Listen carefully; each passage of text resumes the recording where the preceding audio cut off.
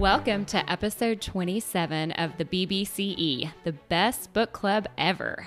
Whether you're an avid reader or just like to relax and have fun, or both, join us each week for some awesome book discussion.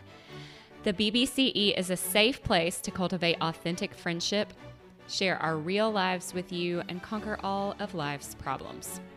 Well, mostly. My name is Katie. As always, I'm joined by fellow BBCE members, Holly, Mandy, and Sarah, and I will be leading us in our discussion this week of Between the World and Me by Ta-Nehisi Coates. This is our second week discussing this book, so if you missed last week's episode, please make sure you take the time to listen to it as well. We think you will really enjoy the discussion. Before we get started talking about the book, I wanted to ask our random question. And this one, I have no idea how I'm going to answer. That seems to always be the case. So the question is, what have you done recently that you are proud of? Okay, this is Mandy. Recently, what I have done that I am proud of is, I'm not going to go into details, but I'm really, really proud of the way that I protected my oldest daughter this weekend. I'm more than being proud of myself, though. I'm really proud of her, but anyway. I'm proud of you both. I'm proud of you too. Good grief. Hi, I'm Sarah. And I'm proud that I painted my bedroom this amazing, deep green because it took 4 coats of paint to get this done, but I love it. And that is not even on the same level as Mandy's. I'm so glad you love it. At all. Oh gosh. I think that is pretty amazing. Good work. Oh my goodness. This is Holly, and I am proud of the fact that I'm reading and walking in my pool. Yes. It's so taking great. care of me. I'm taking care of myself. And that's a big thing to be proud of. Amen. You're so tan, It too. Look is. at you, No, all Miss oh my So word. tan. Hawaiian tropic over here. Woo woo. She is. Oh my Love goodness. my pool. I love it. Oh, that's great. I said I didn't know how I was going to answer, so I'll just steal Holly's answer. That's what I always do. I am actually really proud of myself because I have felt like I have really stayed mentally and physically strong through COVID, quarantine, distancing, all of that. I have just stayed strong. And I've worked on that, so I'm proud of myself. That is so good, Katie. That's awesome. Yay. All right, let's get going. We're going to just start with how we rate the book, just thumbs up or thumbs down. We're going to all stick our thumbs out toward the screen and get them ready. And on the count of 3, let's rate it up or down. 1, 2, 3. Okay, so we all, except Mandy, will single her out. She singled herself out here. No shame. Oh my, but it's normally me. she voted down and the rest of us voted up. Okay, so do we want to wait until we give our grade to explain the thumbs up? Because that just means, did we enjoy it? Okay? Yeah, right. Which is kind of a weird thing to say on this book. It's not necessarily that I enjoyed it. It wasn't really in any way. Well, if you liked reading it. I'm glad that I read did it. something That's for what you. I would say for thumbs up. I'm glad that I read it for sure. Mandy, could you read the grading scale for us? Do you have that? Okay. Yeah. Thank you. Yep, I do. So the our A through F grading scale. A is for all good. B is for better than most. C could have been better.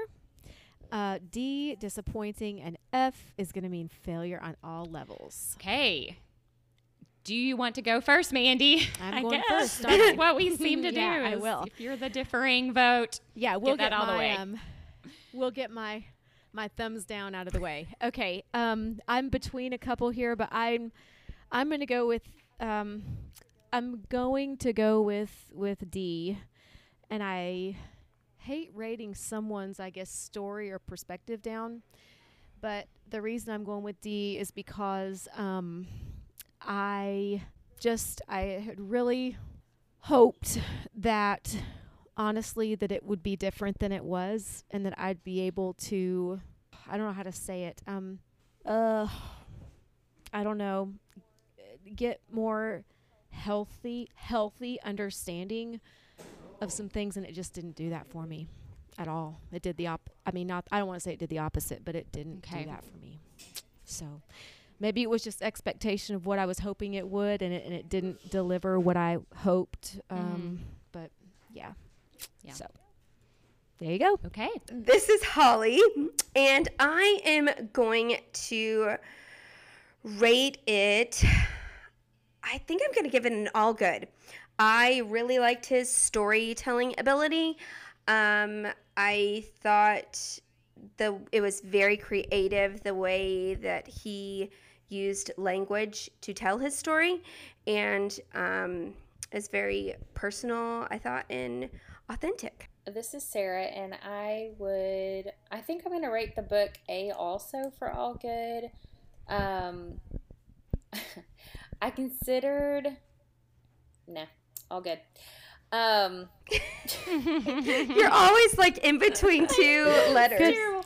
Here's the thing. I considered B just because like B is lower than A, but it says it's better than most. And I can't say that it's better than most because this is, I think, maybe the first book I've read like this. So, oh, okay. You get what I'm saying? So I'm going to say A, all good. Because for me, it was eye-opening, and I also really enjoyed just getting to read a letter from one person to another person, and I loved how he talked about our bodies, specifically just the way that he used that. And it was just raw and beautiful, I felt like. So, and I'm anxious to hopefully be able to talk to, like, my neighbors and different people I know in the Black community about the book, and, like, ask, hey, have you read this? What did you think of it? You know, has this been your experience? And things like that. So, I appreciated that. I feel like it gives me kind of like a opener to talk about some things, I hope. Very good. Okay, this is Katie. I'm also going to give this book an A, and I'm not sure I've ever voted any book anything other than an A. So I don't know if I have either. Par for the course. You have. I know you have. I just like all things and all perspectives, and I'm very, very accepting. I really did, I really feel like it would be very difficult to come from this book from any stance of judgment, because I certainly cannot judge the perspective or experience of, Ta-Nehisi or his son. We're from very different worlds. So I for sure appreciated his gift of language. He's very, very gifted. I think it made it a little bit, I think it might have been a little bit maybe misleading, Mandy, in some ways, because it didn't necessarily deal with things. It just kind of like laid out a lot of the problems, or at least a lot of the negative things that he's experienced. But I think that is very real. I think that is truth. But it certainly was not I definitely wouldn't say at the end of this book I felt a sense of hopefulness. And he, I think there was the fact that we as Christians maybe weren't able to always view things the way he does, because he's going to view them in his perspective. So I don't know if I would recommend this book to somebody who is, just trying to first start out and say, like, what, I don't really understand anything about this whole concept of white privilege, or, I'm just starting to really want to acknowledge or understand. I don't know if this would be the book I would recommend to people for that. I think it's a book I would recommend, but I don't think I would recommend this book as, hey, this is a really good place to just learn. It was more of I feel like it was more of it's not informational. It's more just him speaking about his life, which for that reason, and I think he did it in I said, in a, like what Sarah said, raw, honest. I very much appreciated that about this book. But I can understand what you're saying as well, Mandy.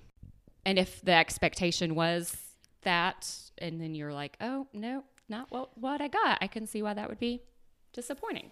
Is that what you were experiencing? Like, this is not the book to go to if you're really looking to say, okay, here's some things that are constructive, and I don't think the tone of it lends itself to being constructive. But because he expressed a lot of anger, perhaps? The whole time. Okay. Mm-hmm. Yeah. Mm-hmm. Which I'm not saying people shouldn't be angry. But I even thought about, like, I felt like he was teaching his son, how we're supposed to react and speak out of anger. And I would hope that there's some other life lessons his son can take from his dad. I don't know. I struggled in a lot of ways with it. So, and I'm just being honest. So anyway.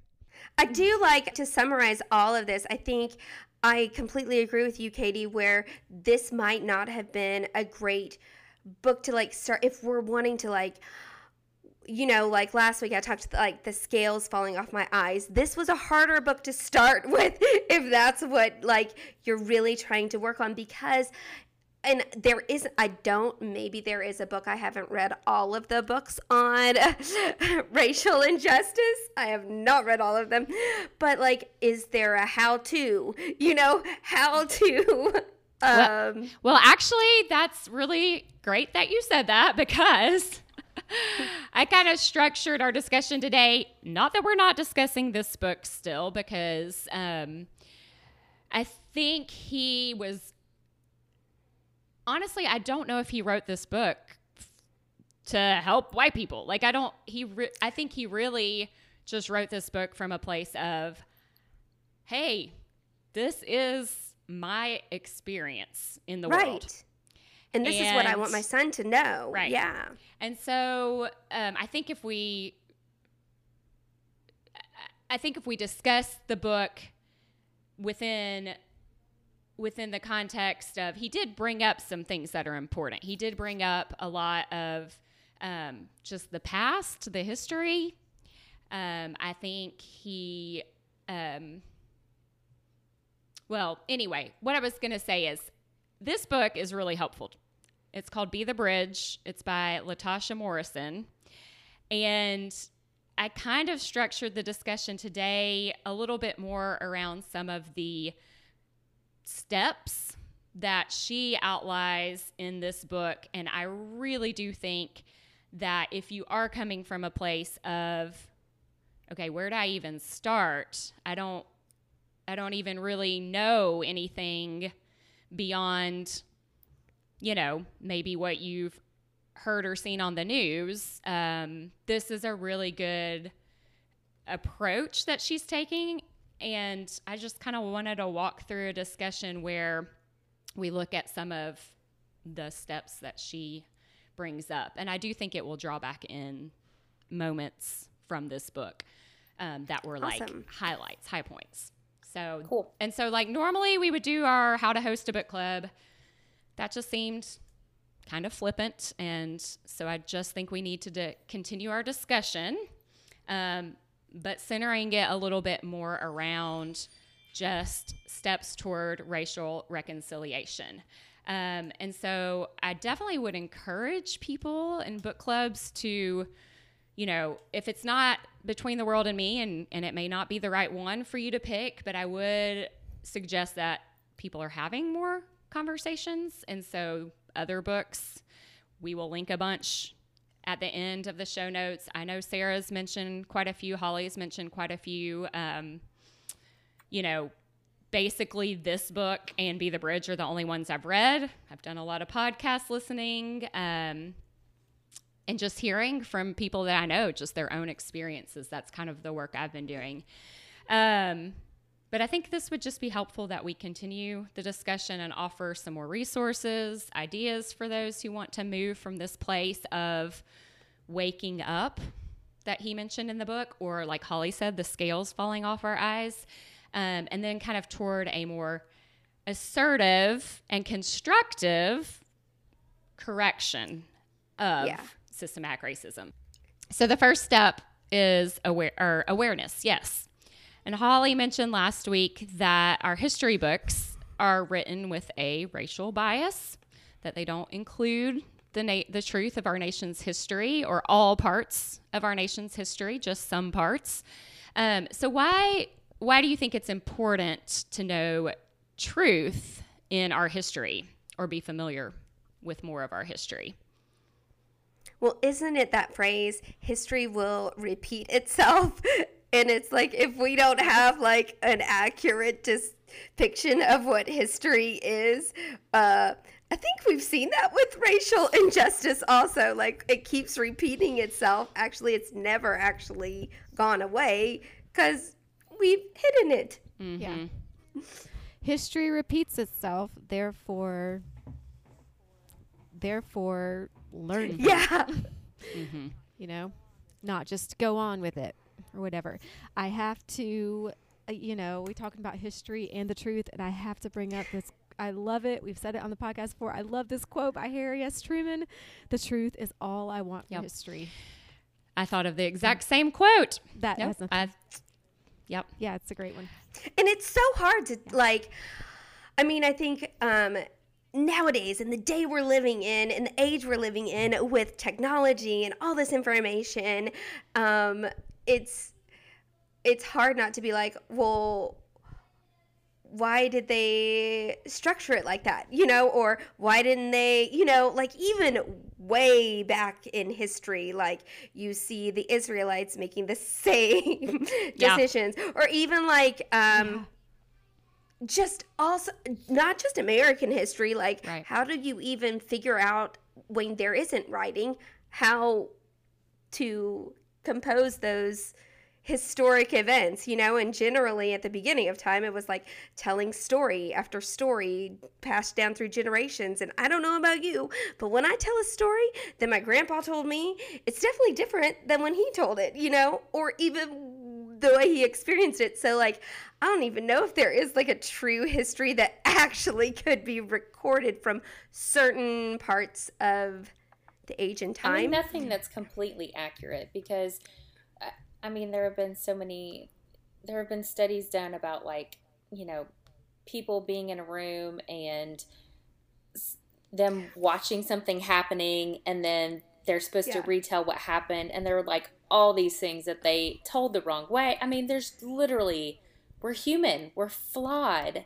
There's no way that we can tell history to the exact truth. And I think what I'm seeing, at least with the research in a lot of the documentaries and shows and books and stuff, that I'm seeing with this social injustice that has gone on with the way that Black people have been treated in our country. It is so layered. It's very, very layered. And a lot of it, not all of it, some of it is very, very deliberate against the Black people, but some of it is very, very sneaky and very, very little. And it can start with a little teeny tiny thing. And then you have like massive amounts of incarcerated, wrongfully convicted like Black people. And, you know, communities that are hurting because they don't have the funding that they need. Yeah. So I was thinking, too, Holly and I say this a lot, but like, unless you are in a certain situation, you do not know. Like, you do not know what decisions you would make. You do not know how you would feel or how you would retell it. You know, I know both Holly and I have felt that with different situations. And so as a white person, you know, I think that about, I mean, I have not, in my history, being a white person, I have not been in the position of a Black person. So I have to consider that. And that, to me, is reason enough to explore the issue. Do you know what I mean? And to be concerned about the issue is because I haven't experienced it. Does that make sense? Yes. Yeah. Was that racist? I don't know how that would, no. I don't know. Yeah, and Mandy, I think that's part of. I agree. I think that for me, the importance of learning the history is so that we don't make mistakes. I mean, it's not like, oh, well, I don't want to be called a racist. That's not even, and I think we'll get into that a little bit more, like the difference between that term and the actual systemic, I'm going to say it the right way this time, Sarah, racism. But to me, we can't, until we are aware of something, we cannot acknowledge it or move forward from it. So it's difficult when you're like, oh, I don't even know if what I just said was wrong, because you feel like everything is out that's coming at you from different sources is like, well, this is wrong and you shouldn't say it this way and you've got to, but there are reasons for a lot of the things. And I think it's just uncovering the truth and hearing it from the experience of the people who have lived it and know it to be true, know it to be true and learning from them. So I think that's kind of like that posture that we take of, we really do need to, like Holly always says, shut up and listen. And so, you know, even though we're doing this podcast and we're all white women talking about this voice, I would hope that we would know that it really isn't what we're saying. It's not what we as white women have to say about this. It's just what we are learning and what we are taking from it, and, you know, trying to do better. I am a little paranoid of things I say, and is that racist, you know, and like, because I've been called out for things before. You didn't know. Well, really? But honestly, that's where didn't think. Yeah. You know?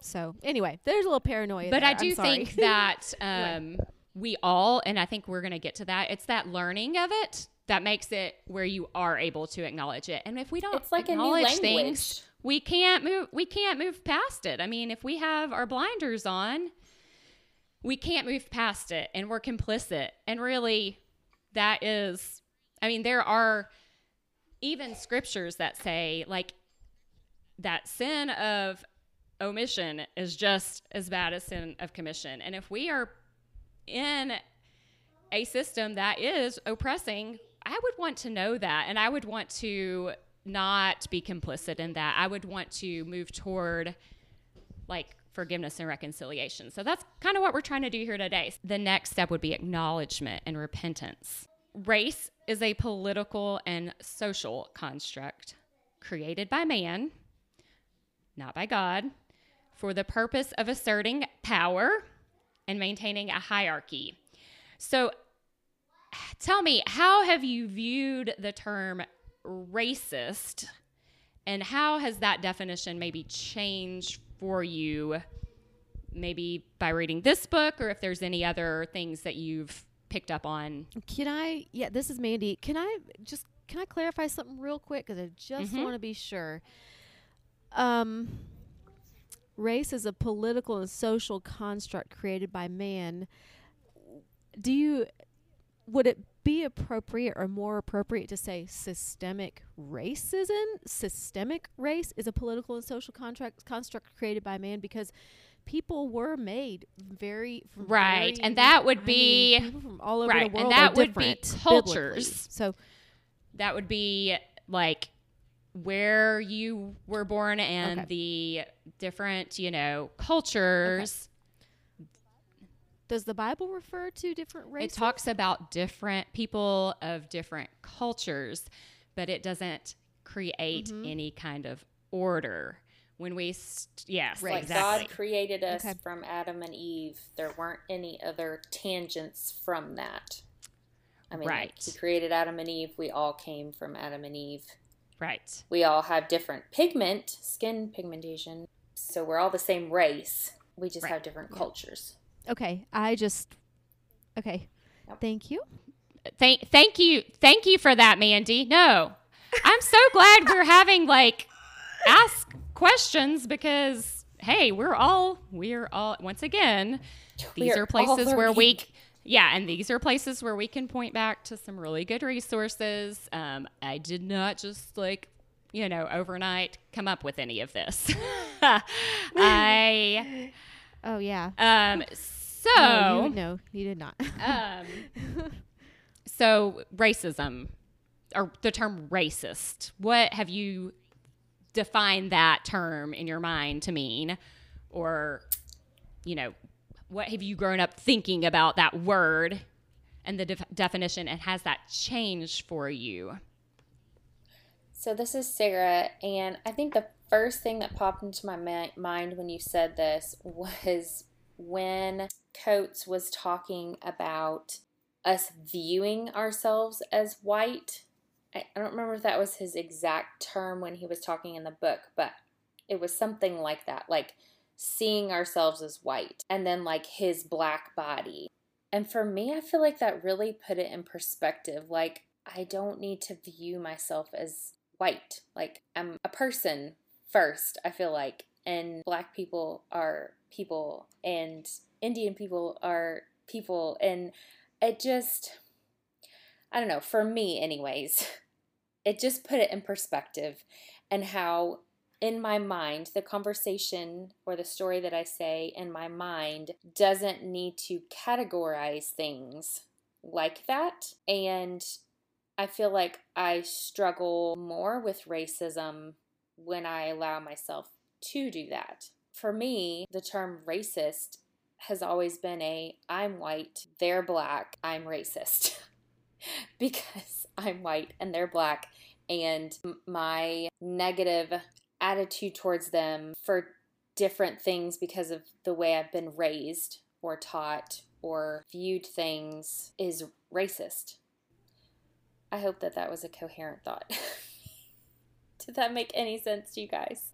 Yeah, absolutely. That term racist, the definition definitely has changed for me over the last several years. I watched this video. It's called "Are You Racist? Keep It 100" from Cut on YouTube, and it asks 100 different people if they're racist and what that means. And some people are like, everyone's a racist, and some people are like, no, I'm not a racist. So it's like that label of racist it's a hard one, because there's so much in that yucky word. I would say that, at times in my life, I have been a racist, and I'm learning and trying not to be one, because I don't want to be racist. And what was that quote we said now 3 times on the podcast about man thinks that he's doing good but really what he's doing is the evil. What is that quote? Someone do the quote. to do evil, he must first think he's doing good or something like that, or he first thinks he's doing good. Yeah, Something so I like that. think for me, even that phrase, like, ignorance is bliss. And that is like a way I think Ooh. I was racist is because I chose to be ignorant.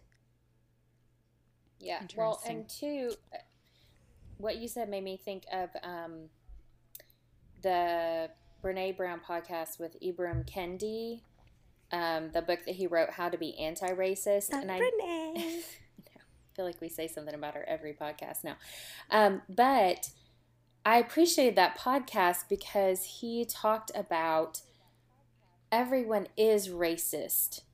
You can try so hard not to be racist, but at some point you are racist because we're human. And what's important is when it's pointed out to you to correct it. Like, you don't have to internalize it and be shamed, but to correct it right then and then move on. You know, like once you learn something, then you know it. Try not to do it again. And so it's just a matter of like making that a priority and not being concerned about being racist all the time, but just being aware that you could be. I would say that there are points in what you just said that could be debatable because I have heard a lot of Black people be like, we can't be racist because of the way the whole system structure is set up, you know? I'm talking about as a white person. Oh, okay. So I think this quote from the book actually adds a little bit to this conversation. It says, but race is the child of racism, not the father.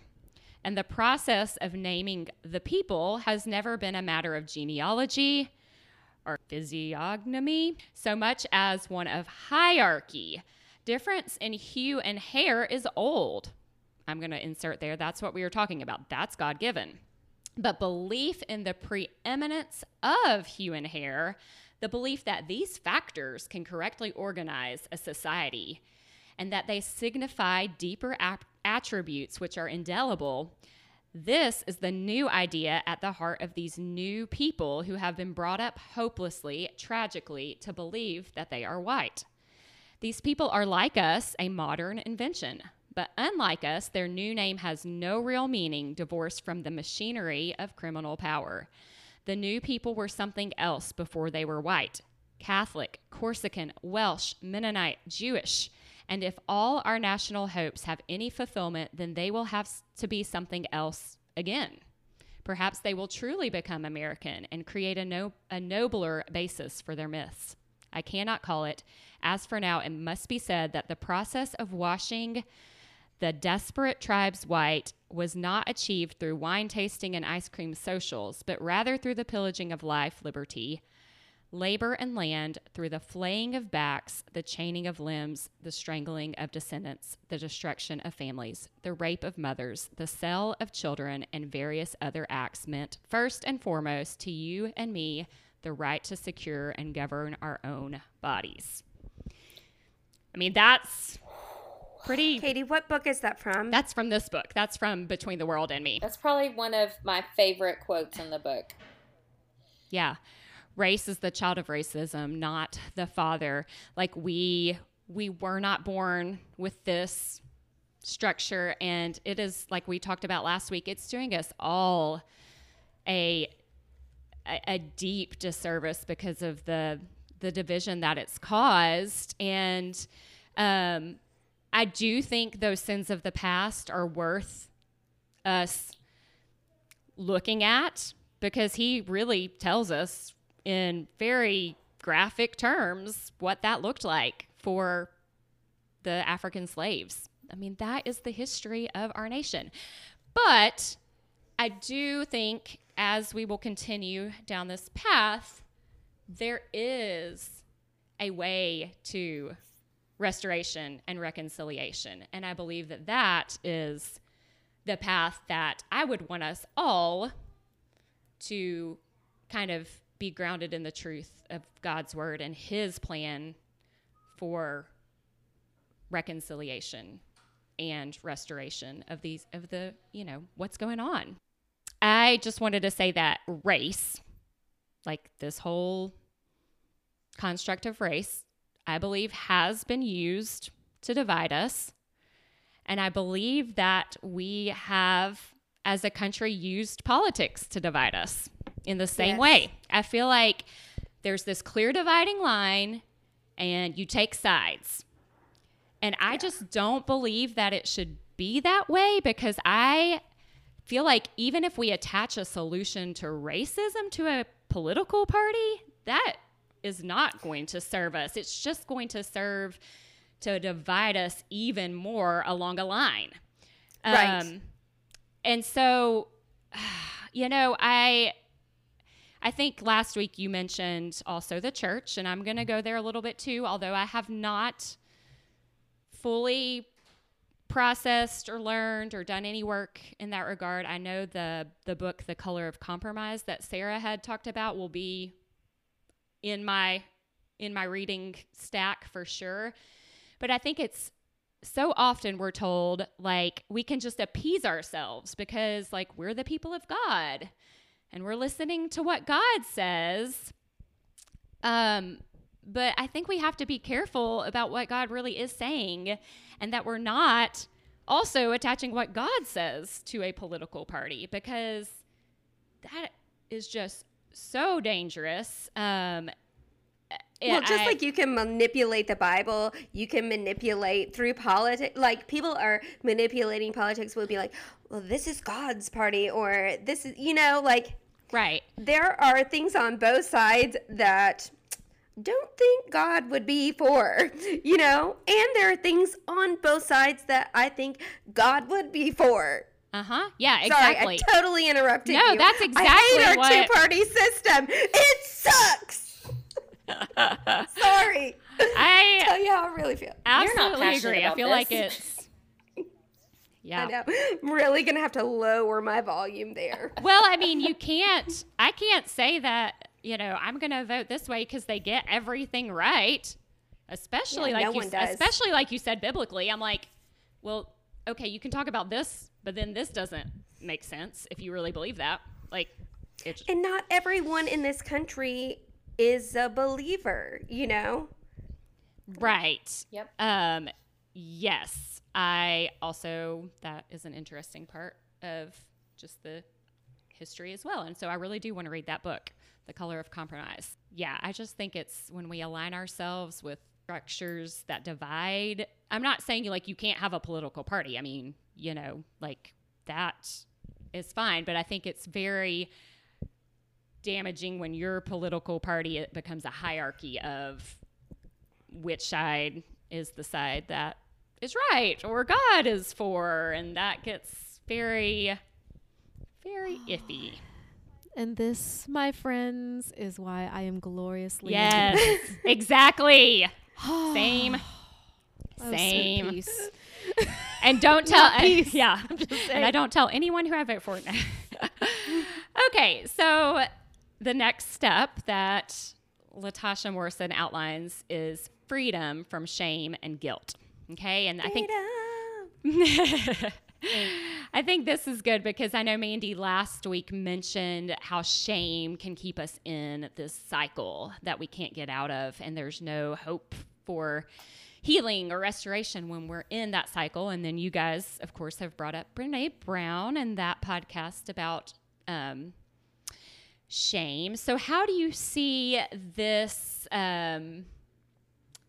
Did you experience shame or guilt when you read this book? Or how do you see that shame cycle playing out in any facet of your life, or just how it relates to this book and racism? One of the things I want to say in this part, and this is probably not going to answer your question right now, but real quick. One of the things Brene Brown says in her book about shame is that shame hates having a voice.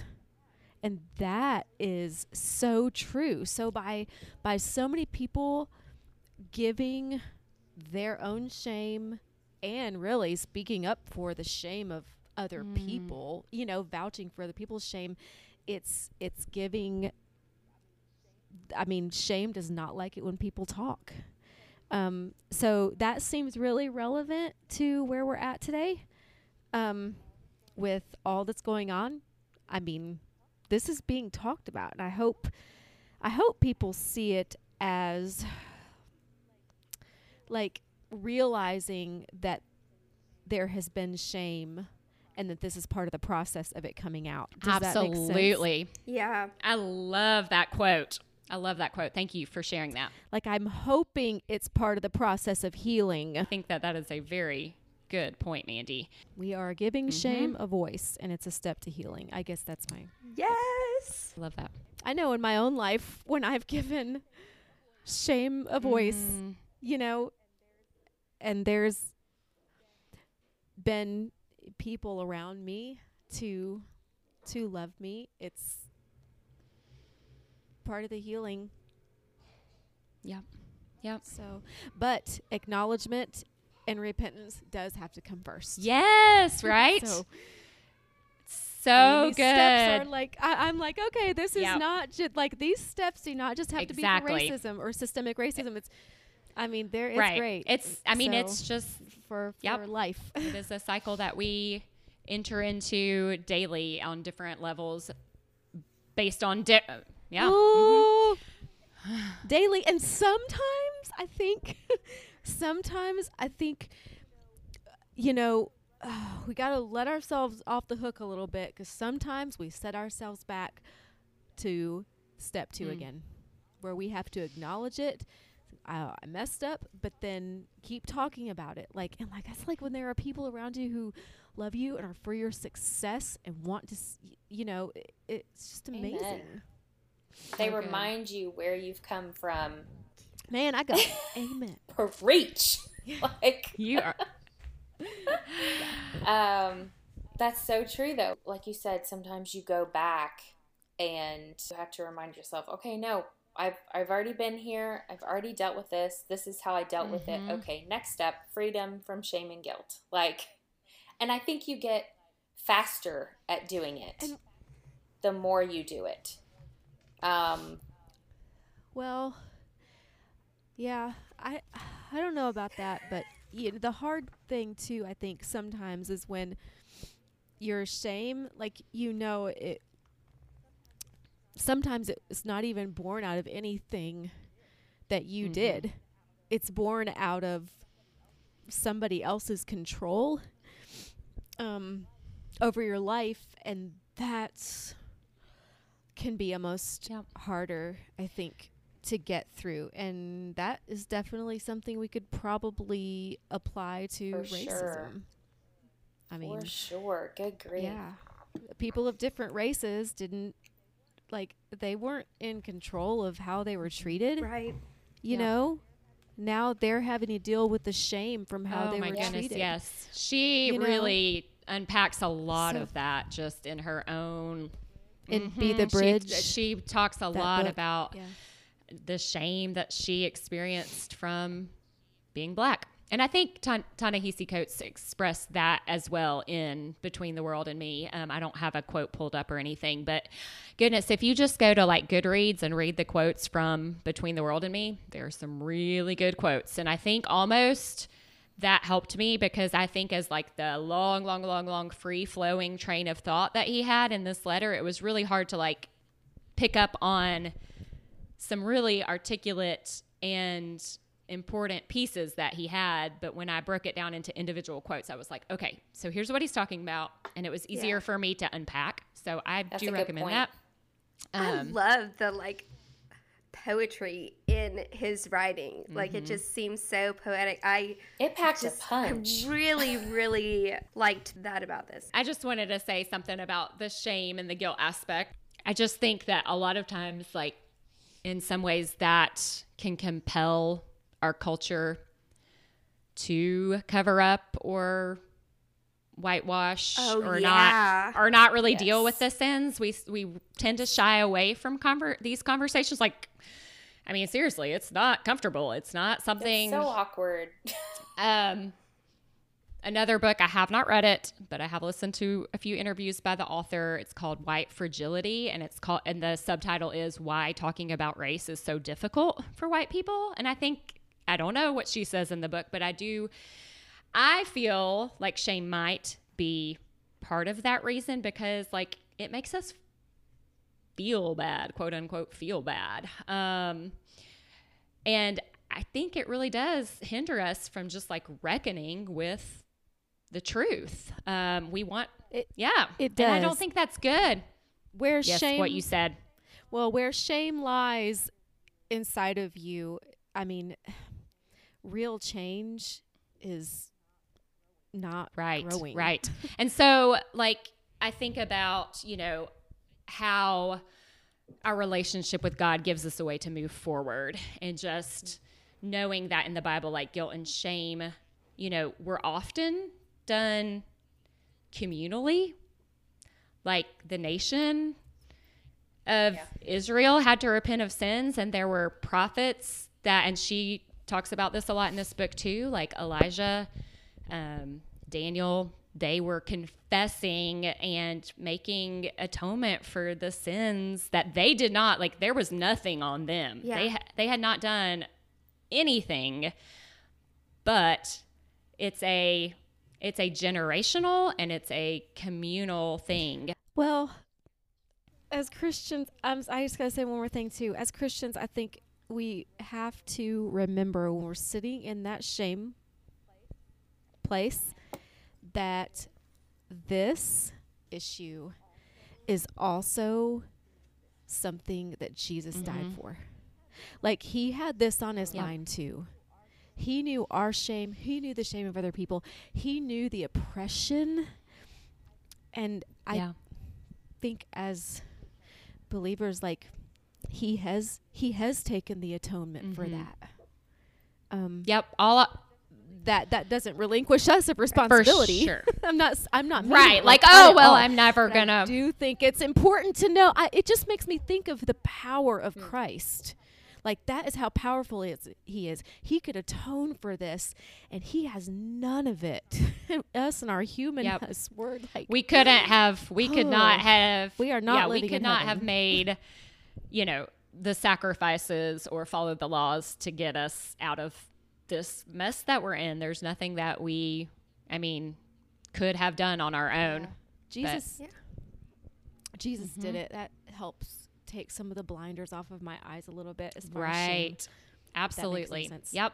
So This I was reading today in my Codependency No More book. My therapist is like, well, you read this book, Codependent No More by Melody Beattie. she's loving this book. I hate it. Oh, well then why do you keep sending me stuff from it?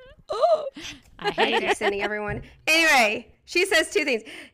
Quote, guilt and shame are not useful as a way of life, end quote. And then, quote, shame, like guilt, serves absolutely no extended purpose, end quote. Yep.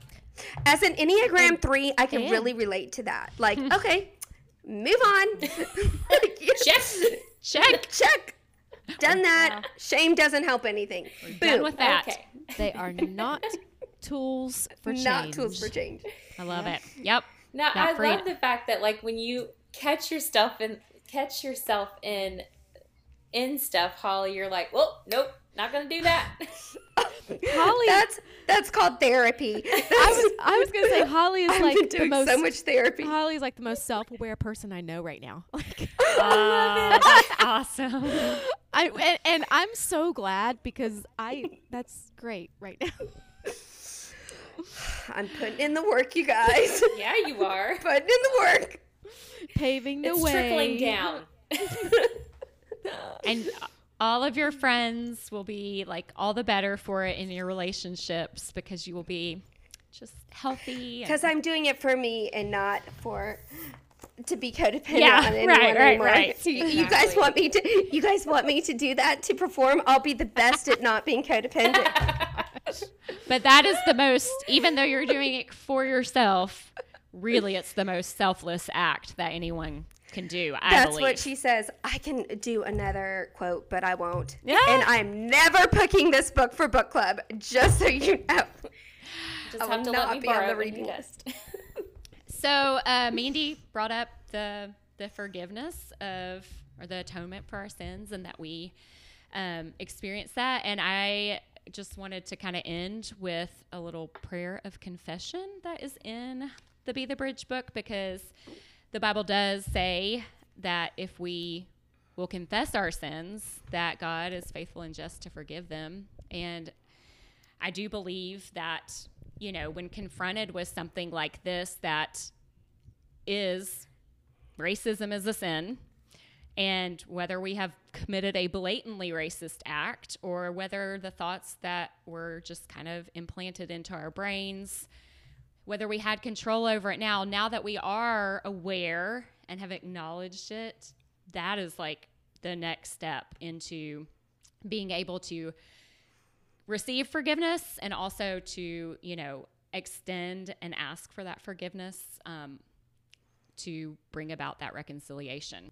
So this is a prayer of confession in the book Be the Bridge by Latasha Morrison, but it was written by Corrigan Brown, and I will link this all in our show notes. God, I have been blind to the plight of my fellow image bearers. I have been deaf to their cries for justice and mercy. I have been mute when there was no one to speak for them. Lord God, unbind my mouth, place your healing over my eyes that I might see, and unblock my ears that I might hear. I lay my sins at your feet that you might cleanse me, heal me, and send me to do your holy work of reconciliation with my brothers and sisters. Amen. Amen. Amen.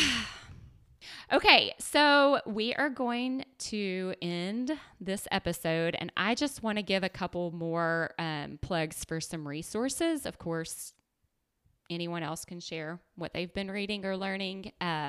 We have a bunch of things already to link in the show notes, but I am going to, again, recommend the book Be the Bridge by Latasha Morrison. It has been so helpful for me because I tend to get stuck in areas of shame and guilt or, just not really comprehending things. And she makes it very clear. So I also would recommend their website, and it's bethebridge.com.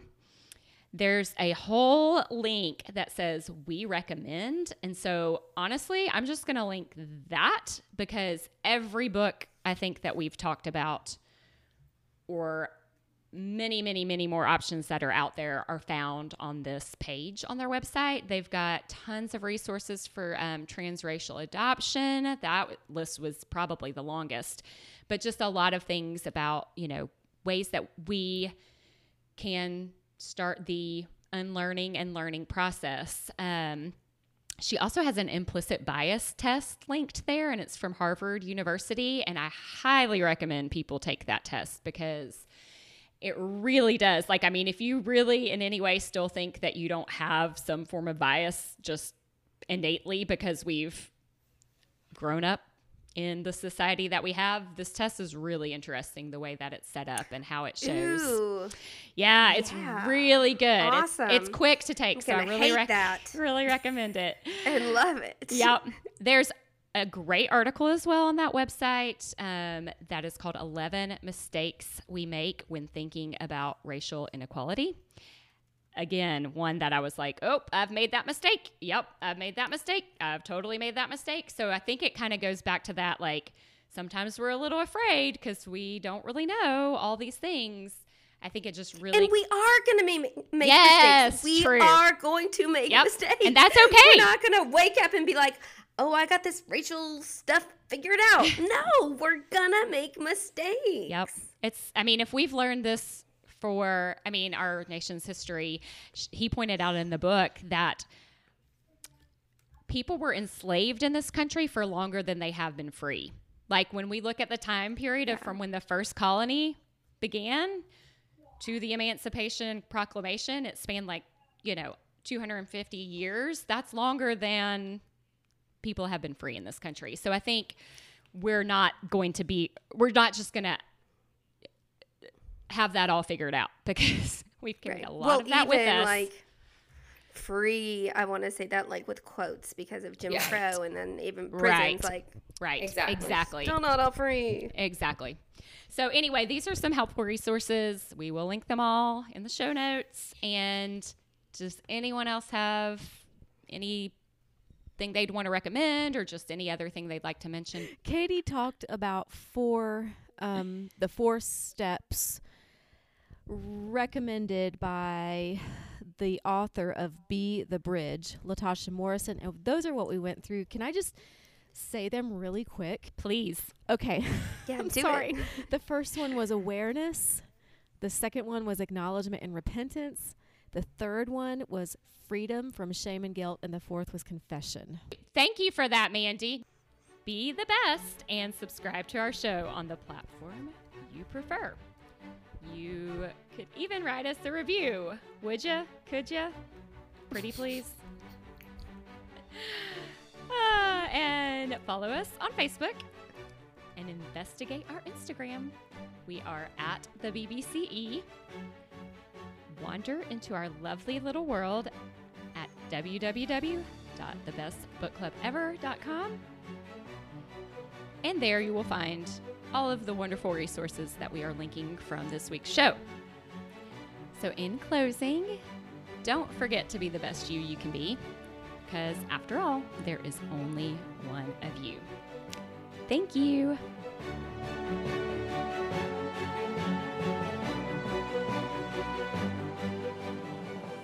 Hey, you guys, this is Holly coming to you from the ever so sophisticated editing bay here at the BBCE. Right now, that is currently my bed, but anyway, that is neither here nor there. I wanted to insert this clip where we talked a little bit about how maybe churches could implement this discussion of racial injustice before we get into the bloopers. Katie, your question also says, and I don't know if you talked about it. I kind of skipped I that don't very know. last part about the church. Are you talking Like, about is that? the church, like how the church is, you know, Yeah. Like what the I don't Bible know if says you about wanna- confession, and why do we not hear about confessing these sins or as a why nation? are we not even like, talking about it in our churches? Our church actually has conversations on racial justice. It's like a group at our church where Ooh, yeah. they do have these conversations Yeah. monthly. Well, I think, okay, if you want to do that real quick and insert it in, that's fine. I am going to plug at the very end of this book again and the website, because there are like training videos, and you can actually sign up to do it as a group, like have a leader go through these. Oh, cool. And It's do a it. Be the Bridge group. You can do it Yep. at your church or not. So she has like a discussion guide that you're mailed. I think it, is kind of taken from the actual book, where she leads you through, the steps and also questions that you can discuss. And it's meant to obviously be interracial as you do the groups.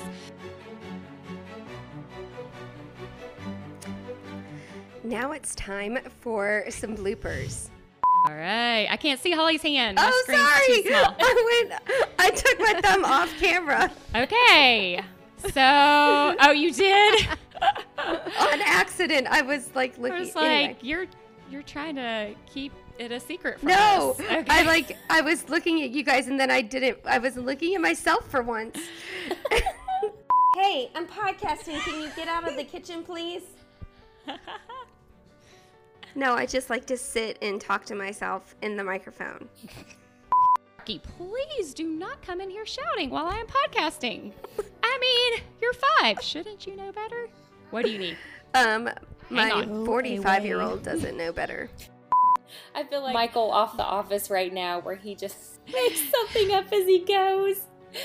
But Wait, I was about to say, didn't he do like Prison he Mike. did a racial justice workshop with well, not that. That's Stanley. not what I'm We'll have talking to- about. We'll have to link that somehow. Where he's like, I always say, and I never. You guys, is this weird to like pray out loud that we're all praying together, even though we're not together and we're on a podcast. Is that super weird, y'all? Are you okay with I this? like it. I Or don't is it not? see the prayer, so I don't know if I agree with the prayer. I'm just kidding. Just don't say amen at the end, Holly, if you don't like it. The views expressed in this podcast may not be the views of everyone here or yours. Ooh, I like that, Mandy. I do too. TV We disclaimer. need to add that to the opening or closing. I absolutely agree. Man, I thought I was missing the prayer when I went to the bathroom. No, we waited for you. I'm just kidding. I really And could not. Holly, you reserve the right to cut it out because I know you didn't get to see this and Holly approve it doesn't- ahead right. of time. If Holly doesn't agree with it, we just won't hear it Bro. again. Exactly. I'm She just wields. kidding. She We're wields the power. I I'm win. just I kidding. win. We're having fun. You can pray now. Hurry up, pray. Minute 3,000. What was I listening to? Someone said, "Why are you smushing your body against mine?" And they were like, "It's called a hug." And I was like, Oh, that's hilarious. That is so I love smushing true. bodies. Ew. I would love to never have another smushed so body. true. Oh my gosh, that is hilarious. Oh, that's That has nothing to do with racial So inequality. funny.